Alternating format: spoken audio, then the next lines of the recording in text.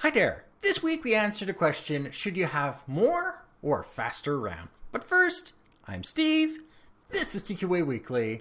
And did you know that too much RAM can slow down your computer eventually? I have to ask this so that you understand where the balance comes from. The reason I'm saying eventually is that processors are what you have to deal with when it comes to your RAM and how the memory is allotted and how all of the tasks are executed on the system.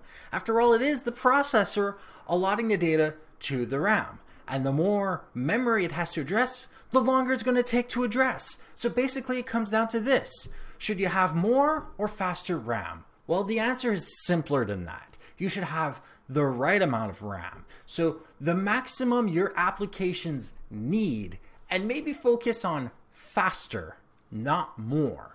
Better quality RAM will give you a much better experience than having too much RAM. After all, at one point, your system won't be able to saturate all that RAM. However, all that empty RAM will slow down your processor. And I hope you understand why better RAM, faster RAM, in many cases is better than more RAM itself. Like this episode if you like it, dislike it if you didn't, share with those that you think can benefit from this, and don't forget to subscribe.